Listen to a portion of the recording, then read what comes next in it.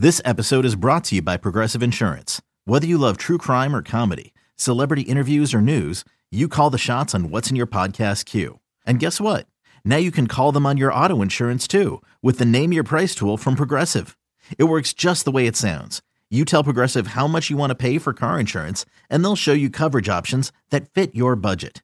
Get your quote today at Progressive.com to join the over 28 million drivers who trust Progressive.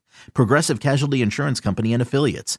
Price and coverage match limited by state law. You could spend the weekend doing the same old whatever, or you could conquer the weekend in the all-new Hyundai Santa Fe. Visit HyundaiUSA.com for more details. Hyundai, there's joy in every journey.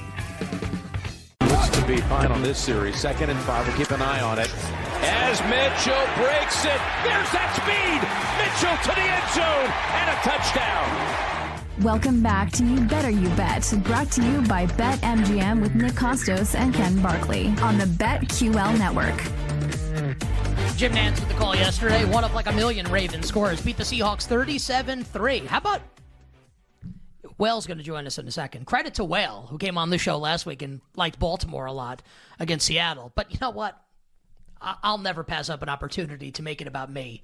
How about me with Keaton Mitchell anytime touchdown at a big number? I mean, that's Who cares awesome. about what did he run for yesterday? It was good. He had like 9 carries for like approximately 658 yards. Yeah. And I'm only exaggerating slightly. Yesterday? I think he was the leading rusher. He's like so. Not for the Ravens. He might have been. I guess like he might have been. I think he was. Well, on Red Zone, he was always the first name at the top when they do like the leading passer, rusher, receiver. I think he was always the top name. It was a really bad fantasy day. It's been a bad fantasy. There's no scoring going on right now in the NFL, so there you have it. But he's awesome, and like John Harbaugh said earlier today, they're going to start like rotating him in more. Like they're playing Gus Edwards and Justice Hill. Mitchell's 50 times better than both of them. Anyway, great job by Whale with the Ravens last week, and another winning week for our friend in the National Football League. He'll join us in just a second. Want to remind our audience, Lockmas is still to come. Do you even want to do it? Do you want to do it today? We can. Let's do it for we'll do it for like a minute. No, how about no? Okay, open? great. Just like a minute to end next segment. Sounds good. So Lockmas is coming up next segment. Ken's going to tell you how to bet the national championship right now in college football. 40 minutes from now, Power Hour, Final Hour, all our bets for tonight, including Monday Night Football, side total props for the Chargers and the Jets. But joining us right now is the aforementioned, the whale capper, Drew Dinsick, on Twitter at whale_capper, betting analyst for our friends over at NBC Sports, and co-host of the Deep Dive podcast, which he's been coming on with us since 2019. If this is your first experience with our guy Whale, one of the sharpest, nicest guys in the business, support him at whale_capper, NBC Sports, and the Deep Dive podcast. My friend, welcome back to the show. Nick and Ken, how's it going? That's going great, man. And that's a wild story about Keaton Mitchell anytime touchdown. That's an inspired call. He had 1 target on the season heading into yesterday, and he was absolutely electric. So you obviously have a good read on usage if you were playing that. And yes, Ken, you are correct. He was the top rusher, and even more insane than that, he's the only rusher to eclipse 100 yards in Week 9 of everyone who touched the football. So he had 138 yards rushing. Next best was Josh Jacobs with a paltry 98. Josh Jacobs was second. Well, and it's the other thing, just as like someone who's obsessed with awards, it's like, yeah, like running backs aren't going to win Offensive Player of the Year a lot. Like McCaffrey can win this year, but you look at like all the stats, like, you know who's setting the records? Like the receivers are setting the records. Like that's what's happening, or quarterbacks to receivers. So yeah, like Keaton Mitchell's not winning Offensive Player of the Year. That's not happening. Well, we were talking, I heard you talking to Nick. I sat down, I got something to drink, but you were saying right before we came back from break, this is like a banger NFL season for you. And I'm even thinking back to the last couple of weeks and like what games you were talking about when you came on the air. I remember you came on the Vikings-Niners Monday night game and you were like, I love Minnesota. We were like, really? Like, are you nuts? Be like, no, we were nuts. And you won, and you had more money and we had less money as a result of liking the Vikings in that game. And then Nick talking about last week, like, no, it's the Ravens. So kind of on some kind of roll here, like, I know you're aware of that. You were talking about it before. Like, does it change how you handicap games? Like, are you doing something different this year? Like, what's up? Just maybe a minute on that before we get to your favorite bet for this week. Yeah, I mean, it's a very fair question because we're at the midseason, so you need to do a little bit of self-evaluation, self-scouting. That's a big topic. It's a hot topic in the NFL circles because all these teams going on buys, like that's what you do. You look at your performance, you try to evaluate your weaknesses, strengths, blah blah blah. And I've pivoted on certain things throughout the season pretty aggressively. Like I think, typical week for me a year ago, I would be hitting 4 or 5 sides, 4 or 5 totals. Last year, I really throttled down totals because I was getting just absurd CLV with these early week looks and then just drawing dead at halftime in so many of these games. And it's just like, there are some kind of wrinkles that are influencing these totals that I'm not capturing right. So I need to kind of wean those down. And I was also having problems like, you're like, oh man, I got a good read on what this player means, for this team and this injury. But I'm going to get cute and I'm going to play the under because I think that's going to lead to this. Right. And it's like, if I had just kind of played the bet against that team because that injury mattered, then that would have won. But the under did not win because a couple of defensive touchdowns. So I think that, kind of keeping it a little bit more simple this season has been a huge effective strategy. And the NFL is fickle, and I know I'm sun running right now. I know I'm kind of getting the beneficiary of a lot of lucky stuff. As a gambler, you still kind of on a winning week, like I'm sick to my stomach. The Cowboys didn't get that win yesterday. Like if the Cowboys punch that in, the biggest positions I had of the week go 4-0 instead of 3-1.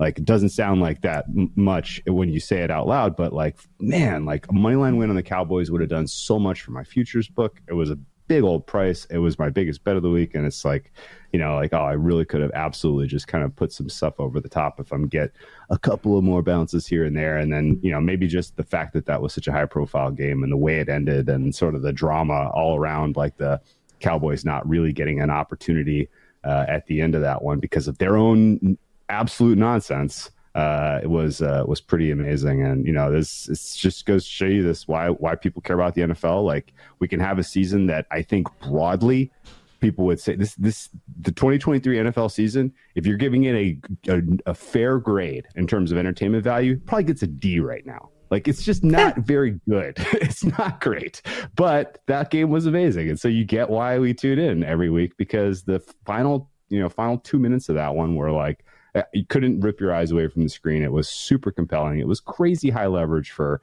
the NFC and the NFC East, and it's two teams that well. So it was amazing drama, and kind of frustrated to be on the wrong side of that. And I got to take that and kind of pivot into, how do you deal with the Eagles now coming out of the bye? Are they going to get better? Is this now the market top on them? Like, these are the questions kind of swirling for me. Yeah, maybe I'm a sicko, but the games haven't been as good. Also, for me, it's an A because it always is, and I just love it. Also, ready? This is going to be like. This is me, Whale, playing the world's smallest violin for you, losing your Cowboys money line bet. Sorry, Warren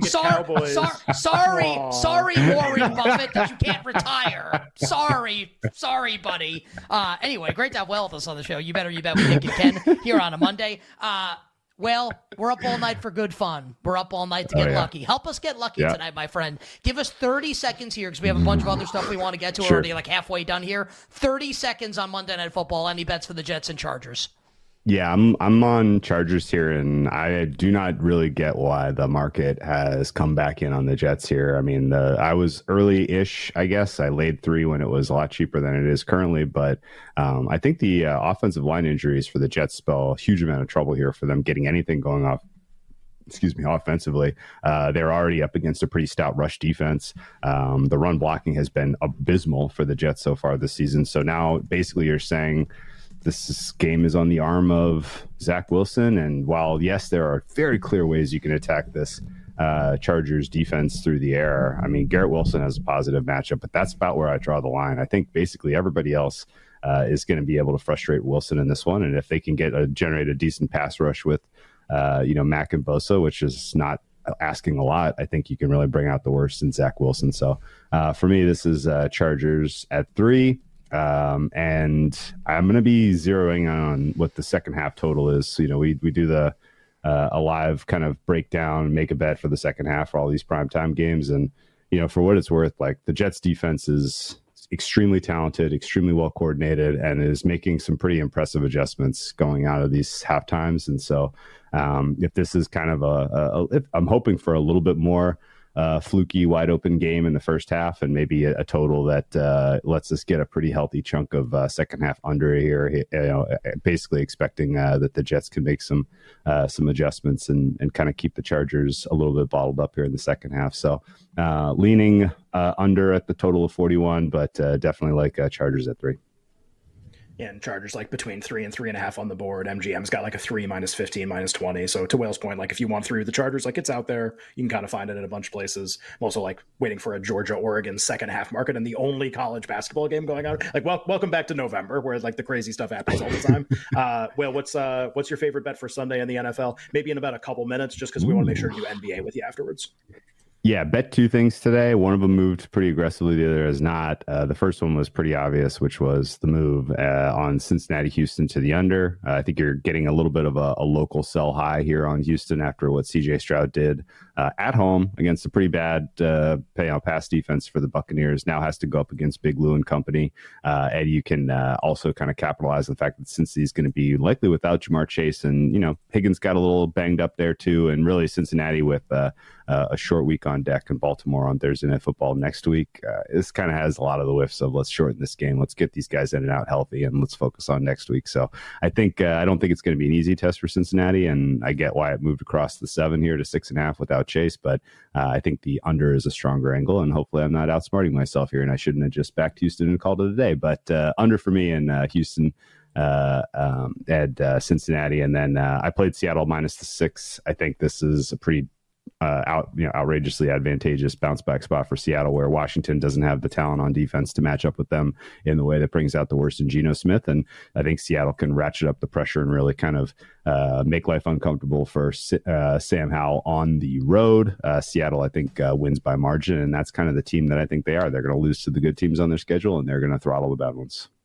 That number's already gone up to 6.5 at BetMGM. Ken and I will touch on that as we move forward in the show. You bet with Nick and Ken on a Monday. We are talking all things sports betting with our pal Drew Dinsick, the Whale Capper. He is on Twitter at Whale_Capper, betting analyst for our friends at NBC Sports and co-host of the Deep Dive podcast. Well, we'll keep this a little open-ended here. You gave us a bet for Monday Night Football. You gave us your favorite early look for Week 10 in the National Football League. Maybe to end the interview, we'll get your favorite game bet for tonight in the association. But what stands out for you right now? Any big picture betting takeaways a couple weeks into the NBA season? Well, there are, as expected, there are 2 elite teams in the NBA with the Boston Celtics and the Denver Nuggets, in my opinion. With Harden entering the picture, he's playing first game for the Clippers tonight.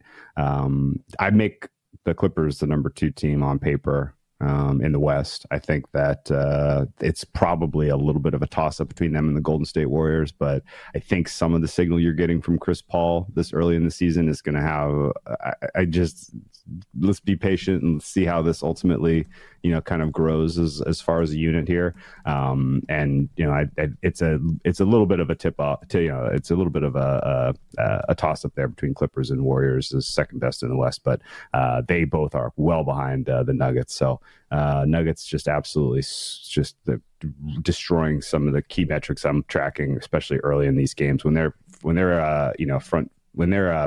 starting 5 is on the floor to start these games. It's just this unbelievably efficient unit. Same with Boston. I think basically the rest of the NBA is, kind of any given night can lose. There's no one that's really especially unimpressive outside of the Grizzlies, who finally get their first win against the Trailblazers. I think following along as the market is trying to adjust to the Warriors being an under team is a lot of fun. I'm not sure if you guys have been capitalizing on Warriors unders, but that's been a mispriced bet in the market through a handful of games here. So those are sort of the key angles, is just sort of getting in, looking for opportunities to get a cheap price on Nuggets and Celtics early in games, like first quarter bets, first half bets, stuff like that. And then Warriors unders. Otherwise, it's been pretty late for me in the association. Well, we got 20 seconds here for this. Your favorite bet for tonight in the NBA is what and why? So I only have one, and it is one we just mentioned. It's Nuggets first quarter. And again, Pelicans, okay, fine. This is kind of the sweet spot, though. The full game right now, the full game side is 6. I make the first quarter pretty dang close to 6. That's kind of the way that this team is rostered to be able to take advantage of the Pelicans. So this is, right now currently sitting at 2. I think that's probably the best bet on the board. And then, just in general, unless they're on the road and they're up against a team that has impressive bigs like the Timberwolves, other than that, I'm pretty much auto firing Nugs first quarter. Well, awesome stuff, man. We love having you on the show. We sincerely appreciate it, as always. Encourage everyone to follow him on Twitter at whale_camper, betting analyst for our friends at NBC Sports and co-host of the Deep Dive podcast. My friend, we appreciate it. Hope you had a great weekend, by the way, at Santa Anita. Stay well, and we'll talk to you soon. Oh, absolutely, man. It was incredible, beautiful scenes, great races. Best of luck, and appreciate you guys as always.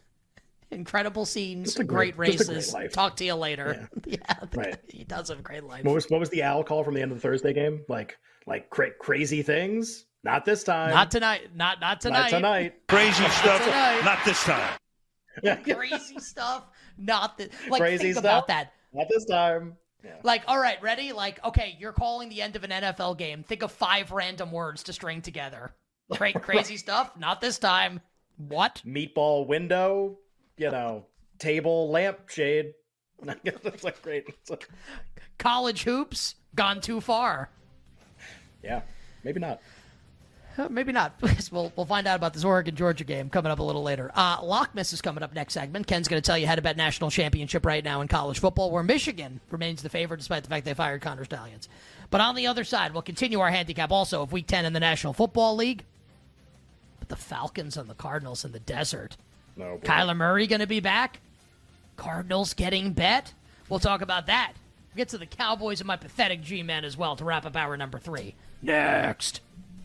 We'll be right back with You Better You Bet, presented by BetMGM on the BetQL network.